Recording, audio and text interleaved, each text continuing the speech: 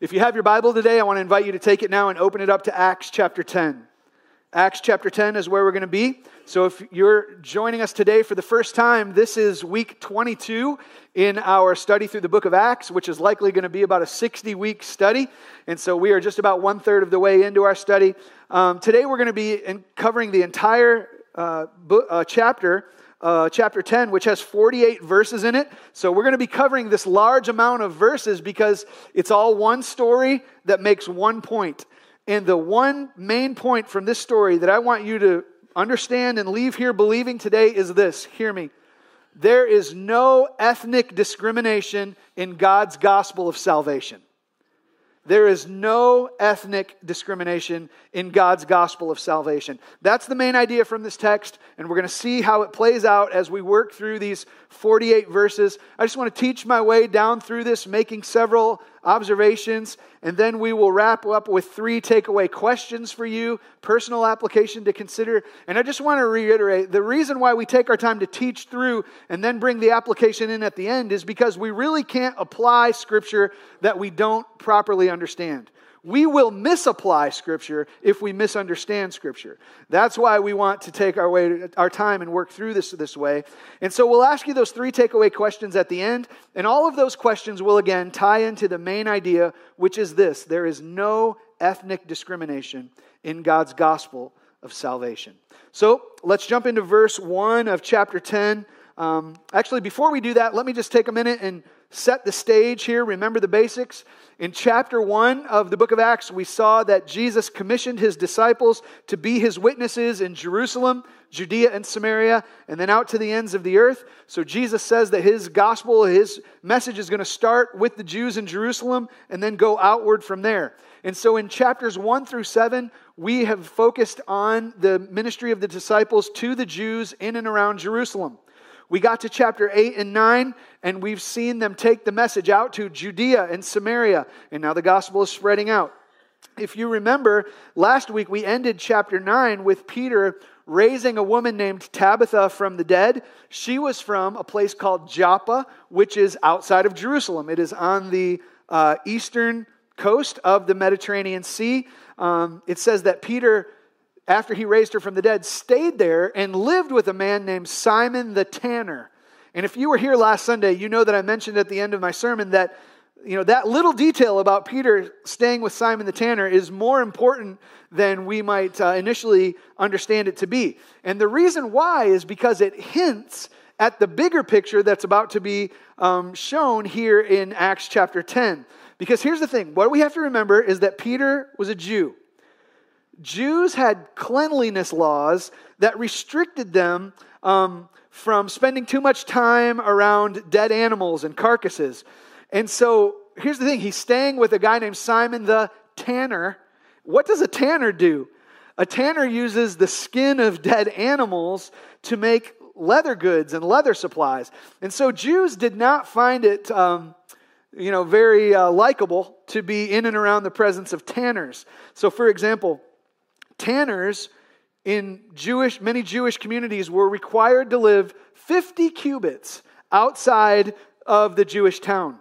They treated them kind of like lepers, like outside of the community is where they belonged.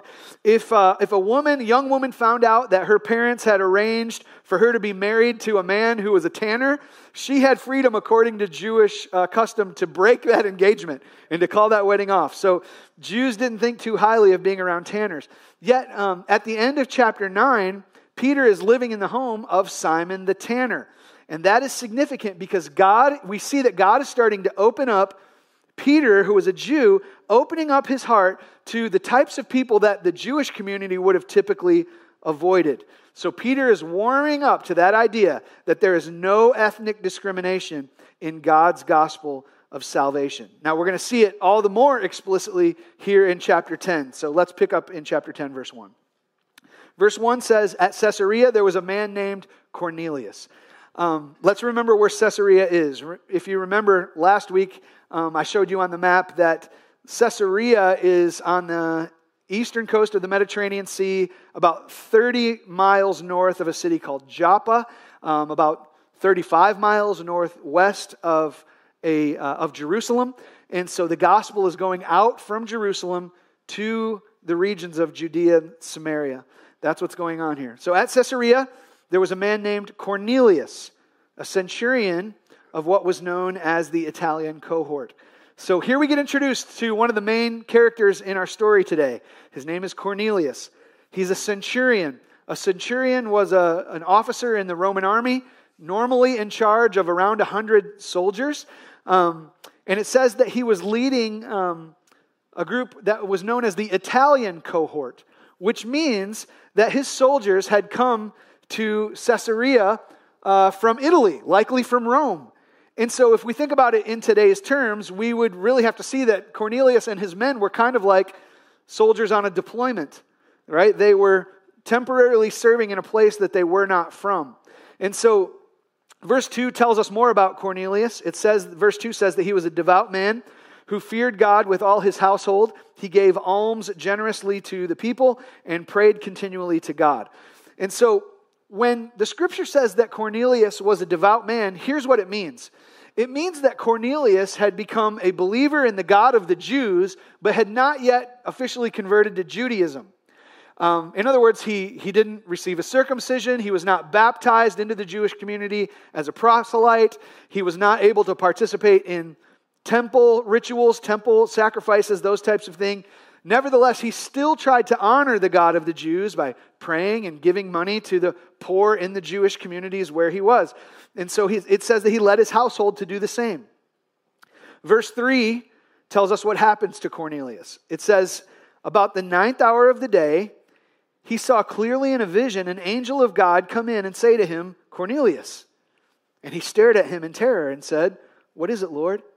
And he said to him, your prayers and your alms have ascended as a memorial before God. So here what we have is Cornelius having this moment where he's praying and he's terrified because he has a personal encounter with an angel of the Lord.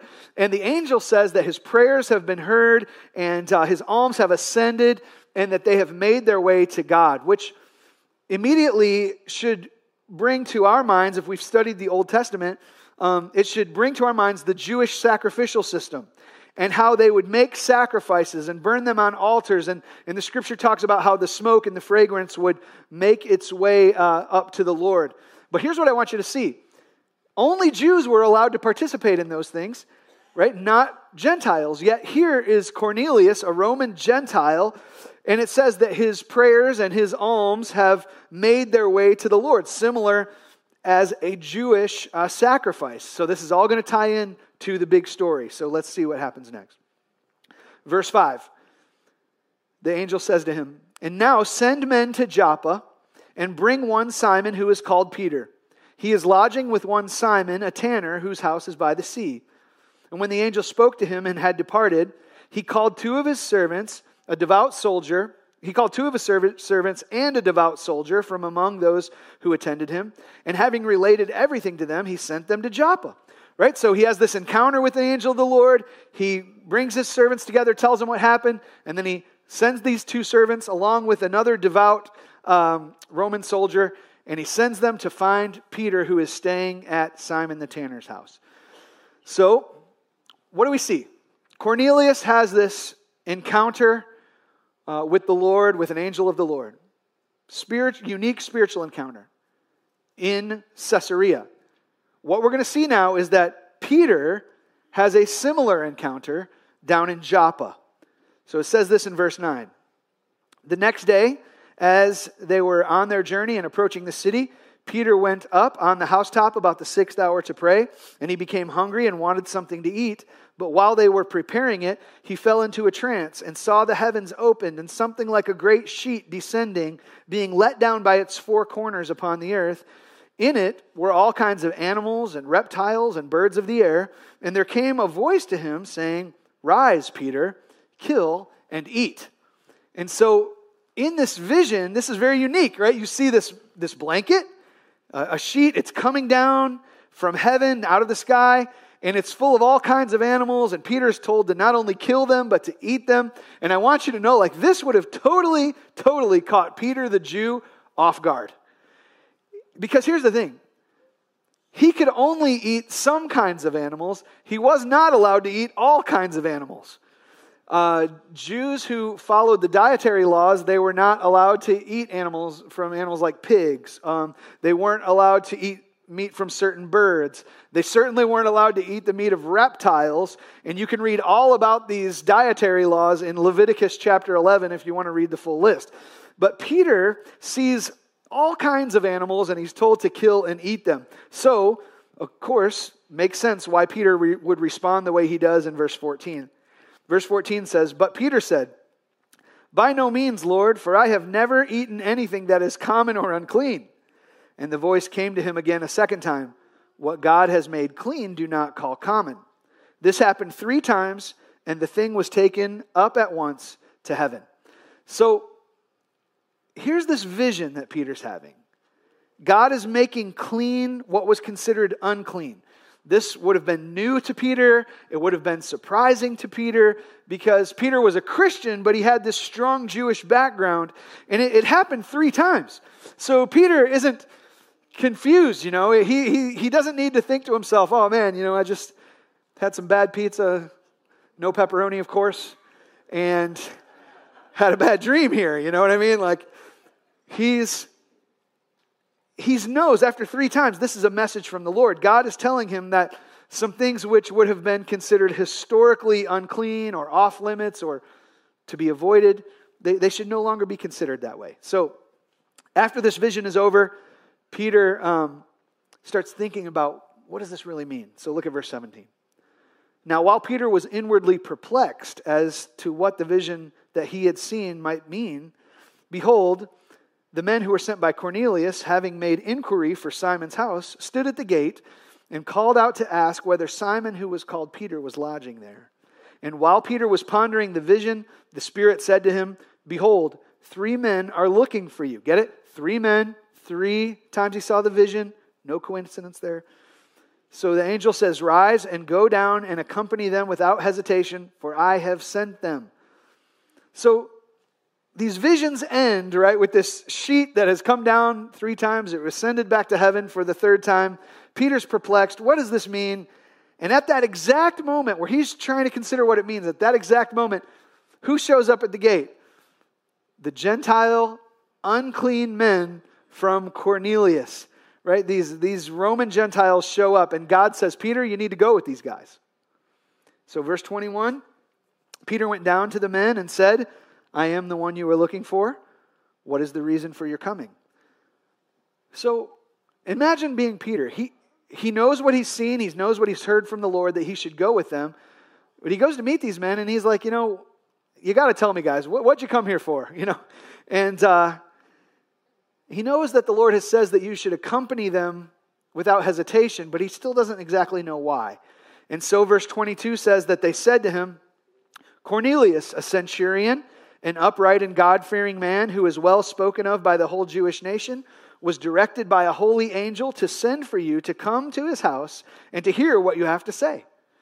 So he, Peter, invited them, the 3 Roman men, to be his guests. And so they stayed with him there at the house of Simon the tanner. And so this, guys, I just want you to understand, it's kind of normal for us. It doesn't seem that strange, but this would have been totally strange in the culture of the Jews. They would not have associated with Roman Gentile men. They certainly wouldn't have welcomed them into their home. Doing so would have made them and the people in their household unclean according to Jewish laws. But what was the whole point of the vision that God had given Peter? He's saying, don't take what I'm making clean and call it unclean anymore. Don't do that. So Peter welcomes these men in. It says in verse 23 that the next day he rose and went away with them, and some of the brothers from Joppa accompanied him. So Peter, didn't want to just go by himself. Might have been a little nervous about what was going on. Maybe he wanted some witnesses to come with him to see and experience what the Lord was going to do there. Who knows? But it says that these Jewish men accompanied him, and on the following day they entered Caesarea. Cornelius was expecting them and had called together his relatives and close friends. So we get the sense that Cornelius back in Caesarea was eager and awaiting and anticipating Peter's arrival from Joppa. And so he got his family and his close friends together. And I don't know about you, but I just think to myself, this would have been an interesting meeting. It's like Clash of the Titans. Cornelius the soldier, Peter the leading apostle. Peter's got his Jews, Cornelius has his Gentiles. What's about to go down? So here's what happens. It's totally unexpected. Verse 25. When Peter entered, Cornelius met him and fell down at his feet and worshiped him. But Peter lifted him up, saying, "Stand up, for I too am a man." So let's just pause right there for a second, because things like this keep coming up in the book of Acts. If you remember back in Acts chapter 3, Peter heals the lame man who was hanging out outside the temple. And after he healed him, the people were like revering Peter and like hold him in this high regard. But he says to those people, don't look at us as if we have special power and piety. He says, Jesus Christ has healed this man, not me. In Acts chapter 5, the people were holding Peter in such high regard that they thought even Peter's shadow can heal people, and Peter kept pointing people to Christ. And here again in Acts chapter 10, we've got the same thing going on. Peter says, I'm just a man, don't bow down and worship me. This is going to happen again in the book of Acts, chapter 14 and other places. But the point is this, guys, is that for all of us who are in Christian leadership, this is a good reminder for us. Even the guys that just came up on stage and were installed as elders and deacons in our church, guys, leaders, even the best ones like Peter and Paul, we are just men, right? We are just men. God deserves all glory for whatever He does in and among His people. The glory does not belong to us. So a little side reminder for us. Let's keep that in mind. It says that Peter did not want Cornelius and his friends to worship him because he was a man. Verse 27 says that as he talked with him, he went in and found many persons gathered, and he said to them, "You yourselves know how unlawful it is for a Jew to associate with or to visit anyone of another nation, but God has shown me that I should not call any person common or unclean. So when I was sent for, I came without objection. I asked then, why you sent for me?" So Peter's still not exactly sure why Cornelius wanted him to come. All he knew was that God told him, hey, don't be concerned with disassociating from people anymore. Don't think of people as unclean when I'm making them clean. And so Peter's doing what God called him to do, even though it was against the popular religious culture of his day.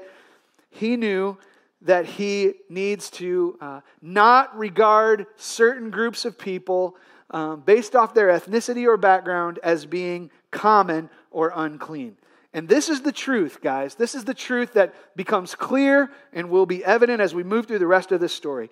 Guys, racial and ethnic prejudice is absolutely unacceptable among God's people. As one of my favorite preachers says, you're either going to say amen or you're going to say ouch. Okay?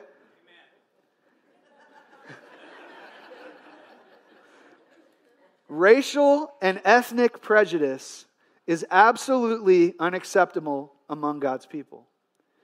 And I want you to catch here, who's the one who had to grow in that area in this story? Peter. Peter, who was obviously a disciple, obviously born again. Peter, who had been in ministry, preaching the gospel, seeing conversions. My point is that you can be a Christian, a pretty mature Christian, following the Lord for a long time and still need this problem worked out of your life. There is no ethnic discrimination in God's gospel of salvation. So Peter goes to this group of non-Jews and he says, "Why did you send for me?" And Cornelius said this, verse 30, 4 days ago, about this hour, I was praying in my house at the 9th hour, and behold, a man stood before me in bright clothing and said, Cornelius, your prayer has been heard. Your alms have been remembered before God. Send therefore to Joppa and ask for Simon, who is called Peter. He is lodging in the house of Simon, a tanner by the sea. So I sent for you at once, and you have been kind enough to come. Now, therefore, we are all here in the presence of God to hear all that you have been commanded by the Lord. So Peter wants to know why they invited him, and they basically said, hey, Peter, come preach. And so preachers like Peter and me, like that's just the invitation we're looking for. Like, boom, let's go. And so it says in verse 34 that Peter opened his mouth and said, "Truly, I understand that God shows no partiality, but in every nation, anyone who fears him and does what is right is acceptable to him." Now, I want to take a little bit of a sidebar off of this sermon and clarify something that I think might be a roadblock that some people might need help getting over. Some of you might be thinking, wait a minute, is Peter teaching salvation by works here? Because he says that anyone who does what is right is acceptable to God. Is that works-based salvation? What is that? So the question becomes, what does Peter mean when he says acceptable? I want to share two thoughts with you on this, and I hope it helps you. The first thought is this. The word acceptable does not mean saved. The word acceptable does not mean saved. We know this because, as we will see in the rest of the story, Cornelius may have been a good man, a devout man, and even referred to as acceptable here, but he still needed someone like Peter to come and share the gospel of Jesus Christ with him. Because he was not yet forgiven of his sins. He was not yet indwelt with the Holy Spirit. In other words, even if Cornelius was acceptable, he wasn't yet saved. So acceptable doesn't mean saved. That's the first thought. The second thought is this. Acceptable does mean not unacceptable. Okay? As simple as that sounds. But remember the big context of this passage. This whole passage has been about God removing Peter's thoughts about who's unacceptable. Peter and the Jewish culture were ingrained with this idea that some people were unacceptable to God. They would always be unclean because they weren't Jews. So any non-Jews, any Gentiles, any Romans like Cornelius and his friends and family, Peter would have thought that they were unacceptable and unclean. And so Peter says in verse 35, God has shown me that people in any nation who fear him and do right are acceptable, meaning that they're not off limits to God anymore. They're not off limits to God. I don't need to view them that way anymore. So acceptable does not mean saved, but it does mean not unacceptable. And I want you to really understand that, because if you don't understand that, you'll misquote this verse and think of it as works-based salvation, which it's not. Peter is saying that being accepted by God is not, it does not hinge on your nationality or your ethnicity. People from any tribe, tongue, or nation can come to God, not just the Jews. It starts with fearing God. It starts with understanding that there is wrong and that there is right, and you want to do right in the eyes of God. And that's the manner by which God reveals to us our sin, our offenses to him, and the reason why he sent Jesus, which was to forgive us of the sins that we've committed.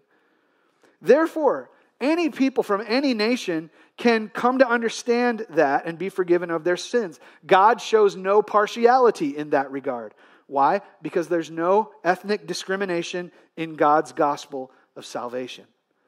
Now, for these next several verses, verse 36 and following, Peter goes on to share how the good news of the gospel was proclaimed in Israel to the Jews, but that it is readily available for all people. So pick up in verse 36.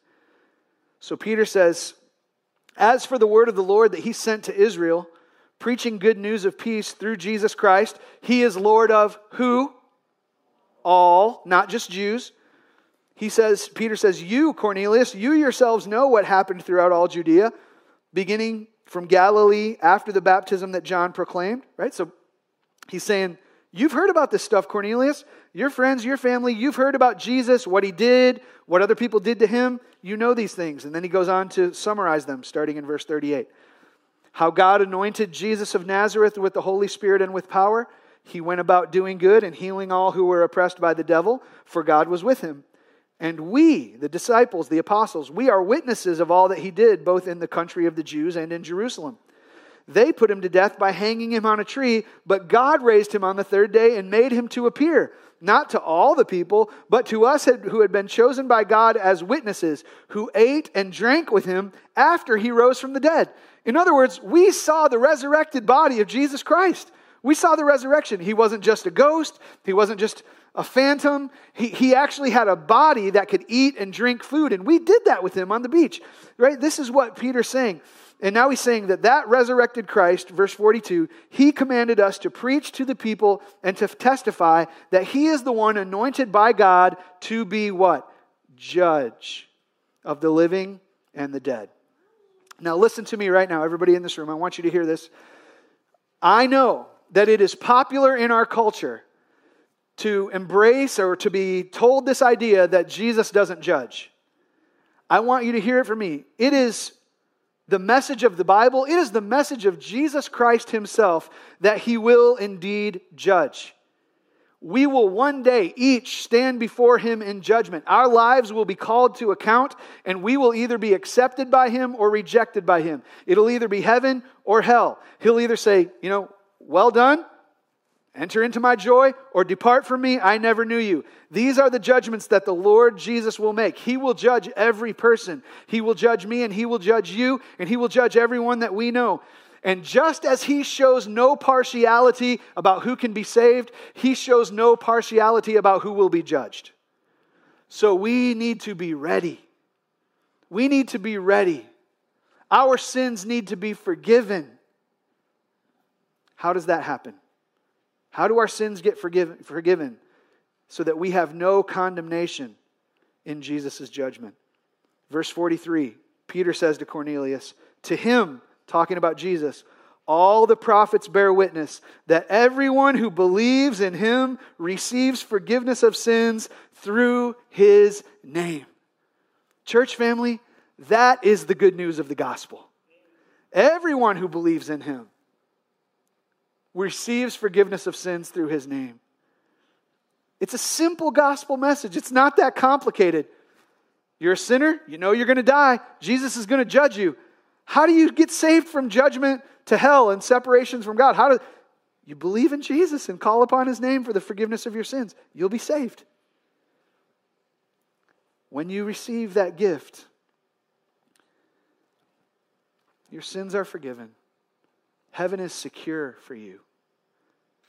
And you become one of God's people.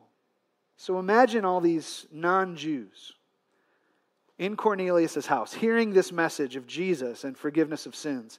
And after hearing this good news, this message of good news, verse 44 shows us their response. And it says this in verse 44.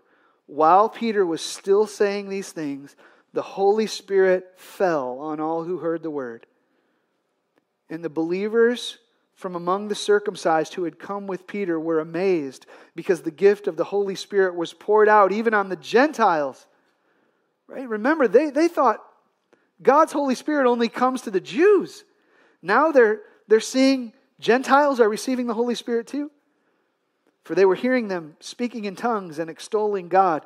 Then Peter declared, can anyone withhold water for baptizing these people who have received the Holy Spirit just as we have? And he commanded them to be baptized in the name of Jesus Christ. And they asked him to remain for some days. So guys, what do we have in this text? Peter's preaching the simple message. It doesn't seem to be this fire and brimstone and passionate sermon like he's preached to the Jewish crowds in the past in chapter 4 and other chapters of Acts. This just seems a simple message. And while he's preaching, the Holy Spirit falls. The Holy Spirit comes. And these Gentiles are receiving the Holy Spirit and responding to the gospel message. What's happening here? The gospel is going forward. Jerusalem, Judea, the ends of the earth. In Acts chapter 2, it was the Jews that received the Holy Spirit at Pentecost. Acts chapter 8, it was the Samaritans who received the Holy Spirit. Here in Acts chapter 10, now we have Gentiles receiving the Holy Spirit. You see how the gospel just keeps going out and out and out? Jerusalem, Judea, Samaria, ends of the earth. Guys, in this text, it is just so clear. Salvation is for both Jews and Gentiles. Throughout church history, salvation has gone out to the ends of the earth. And in the end, salvation will be for people from every tribe, tongue, and nation. So the point of this text, and many other texts throughout the New Testament, is this, that there is no ethnic discrimination when it comes to God's gospel of salvation. People everywhere can be saved. All who call upon the name of the Lord will be saved. So I want to close today by asking you 3 takeaway questions to consider. How does this apply to us? 3 questions for each of us to consider today. The first one is this: have you believed in the good news of salvation through faith in Jesus Christ? Have you believed in the good news that there is salvation for you through faith in Jesus Christ? Have you believed that really? Because in our story, who do we have? We have Cornelius, who was a good guy, a devout man, religious. He prayed. He gave to the poor. He feared God even. He prayed, but he was not saved. He still needed to believe upon Jesus Christ for the forgiveness of his sins. And guys, the same is true for everybody in this room. Your salvation is not dependent upon you being a good, devout, generous, God-fearing person. You must believe upon the Lord Jesus Christ. If any of those good works could save you, then Jesus would not have had to come and die on the cross for sin. You could just be saved by good works. So why did God send Jesus? For the forgiveness of our sin. God sent Jesus to die on the cross in our place to pay for our sins. And God raised him from the dead to show that through Jesus we can have victory over sin and death and the grave. If you believe that, you will have forgiveness of sin. You will have victory over death and the grave by having eternal life with God forever. So have you believed? I am not asking you how long you've gone to church. I'm not asking you how much you pray. I'm not asking how religious you are. I'm asking, have you trusted in Jesus? If you've never trusted in Jesus, I hope you do so today. You have no reason not to. What would be holding you back? But the way that faith in Jesus is made public over and over throughout Scripture is the way that faith is shown is that the first act of public display of faith in Jesus is the act of baptism. And so if you are somebody who has believed in Jesus as your Savior, maybe you believe in Him today as your Savior for the first time, or maybe you believed years ago, but you have never been baptized in water. I really want to encourage you today to obey the Lord and take that step of baptism. If you want to be baptized, we love to talk to you about that. On the chairs in front of you, there are connection cards. And on those connection cards, there's a place for you to fill out your contact information and to check a little box that says, I'm interested in baptism. If you fill that out, we'd love to talk with you about being baptized. And we'd love to celebrate your baptism with you someday very soon. So that's the first question. Have you trusted in Jesus for your salvation? Here's the second question, everybody in this room. Is there any disdain in your heart for people with a different ethnicity than you? Is there any disdain in your heart for people with a different ethnicity than you? Guys, this text could not be more clear. God does not see people as unclean or avoidable or kind of to be looked down upon simply because of their ethnicity, their skin color, their background. God doesn't view people that way, and we shouldn't either. Peter needed to learn that lesson. Some of us may need to learn it too. There is no place for ethnic bigotry or supremacy or prejudice among God's people. So listen, if Peter showed up today and he was giving us this message for the first time, it might sound something like this. When it comes to being right with God, none of us in this room are acceptable because we are American. None of us in this room are acceptable because we are American or any other nationality. Because nationality does not determine your spirituality. That's the message here. When it comes to being right with God, none of us in this room are right because we're white, or because we're brown, or yellow, or any other skin color that we may have in this room. I know that most of us understand that, but listen, I think I would be naive if I was under the impression that nobody in this room ever struggled with racist tendencies. We probably do. Some of us probably do. And what are we learning from this passage? There's no place for it among the people of God. Here's the good news of the gospel. God changed Peter's heart. And He can change yours. If you see in your heart today, you know what, if I'm honest, I discriminate in my heart against people. I'm telling you, God can change you. He can change you. Because I think we all need to remember the basics of what do we have in common. Guys, we all have the same grandparents. We all came from Adam, Noah, We all have the same great-grandparents. We all have the same blood. We are all created in the image of God. We are all loved by the same God who sent Jesus. And we will all be represented in the same eternal kingdom if we've believed upon Christ. So is there any disdain in your heart for someone with a different ethnic background than you? Oh, if the Lord shows that to you, repent of that. The Lord will change you. And He will give you His heart, which is a heart for people of all nations. Last question for you to consider. Those of you who are believers, will you ask God to send you to someone who needs to hear the good news? Will you ask God to send you?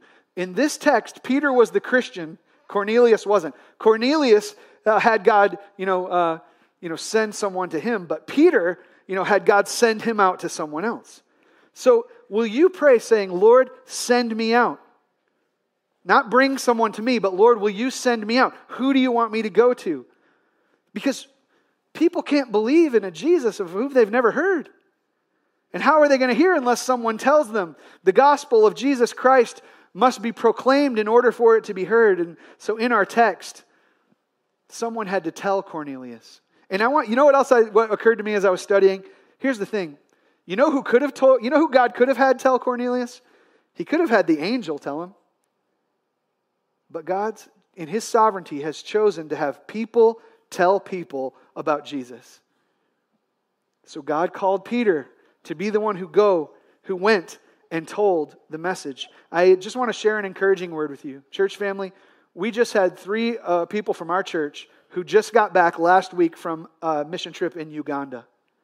On that mission trip in Uganda, almost 300 people made professions of faith. 300.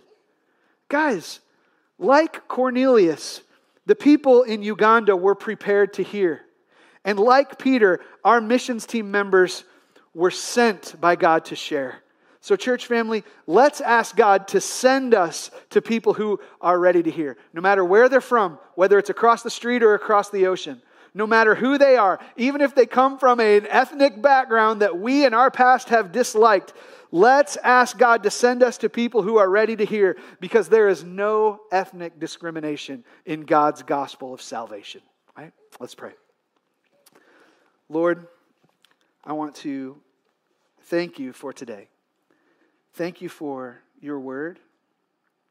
Thank you for how it challenges our hearts and encourages our hearts. It both cuts us open and comforts us well. And so, Lord, thank you. Thank you for this part of your word. Lord, I want to pray for anybody in this room today who may be like Cornelius, religious to some extent, even here at church today, but has never trusted Christ. I pray today that they, after hearing this message of Jesus, would believe and be saved and be baptized. I pray, Lord, for anybody in this room who has racial prejudice, ethnic disdain in their hearts, Lord, I pray that you would reveal it and that they would repent and get their hearts right with you. I pray, Lord, that you would make our church one that has a heart for the nations, a church that has your heart for the nations, so that we would be a going church, a sending church, that we would be willing to go wherever you call us to go for the sake of the gospel. Thank you, Lord, that in history past, you raised up somebody to understand that the gospel wasn't just for the Jews, and you took it outside of Jerusalem, and you brought it to the ends of the earth, even unto America where we can hear. Now, Lord, as you've raised up goers and senders in the past, Lord, would you make UBC a going and sending church, that we may be your witnesses to the ends of the earth until all nations have heard the gospel. We pray in Jesus' name. Amen.